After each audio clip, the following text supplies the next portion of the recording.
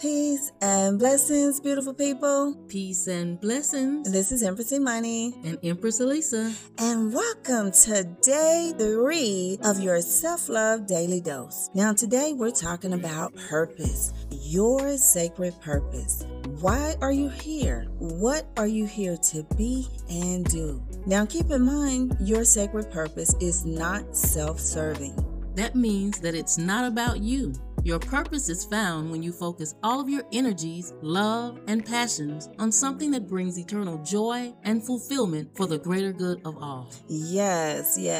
So tips to discover your purpose. Now first, let's just give a disclaimer. Some people know their purpose just off top, and then some people it takes a little bit longer. If you're in that second category where it takes a little bit longer, we're going to give you some tips today to kind of help you on your pathway. Number 1, pray and ask the Most High and your higher self why you are here. You may want to spend some time in silence, spend some time in meditation, and just listen. Number 2, examine your dreams. What do you dream about? What is something that's constant in your dreams? Yeah, now this one was a big one for me. I've always known what I was supposed to do, and it came by way of dreams. It was like clairvoyant dreams. Number 3, what is your heart drawing you to? You know how you hear people say, follow your heart? What's in your heart? What is your heart pulling you toward? What are you drawn to? Number 4, what are you passionate about? What do you spend your time focusing on and discussing with friends and family? This oftentimes leads to something that you find you're really passionate about. Yes. Number 5, what childhood dreams did you have?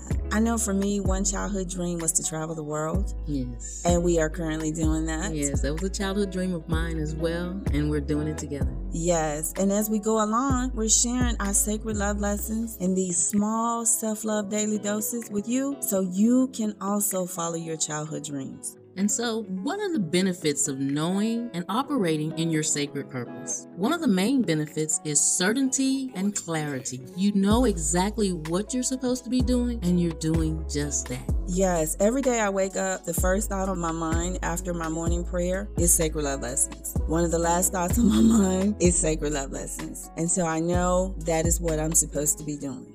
Another benefit of operating in your sacred purpose is stability. You'll notice that your life will now have peace and stability. Yes, that's a big one too.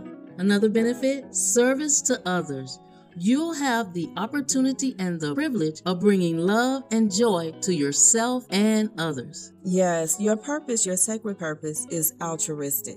When you help others, you are also helping yourself. Now, it's not with the motive to help yourself. It's with the intention to help others. But as you do that, you will help yourself. It's like what the Ascended Master Jesus said, it is better to give than to receive.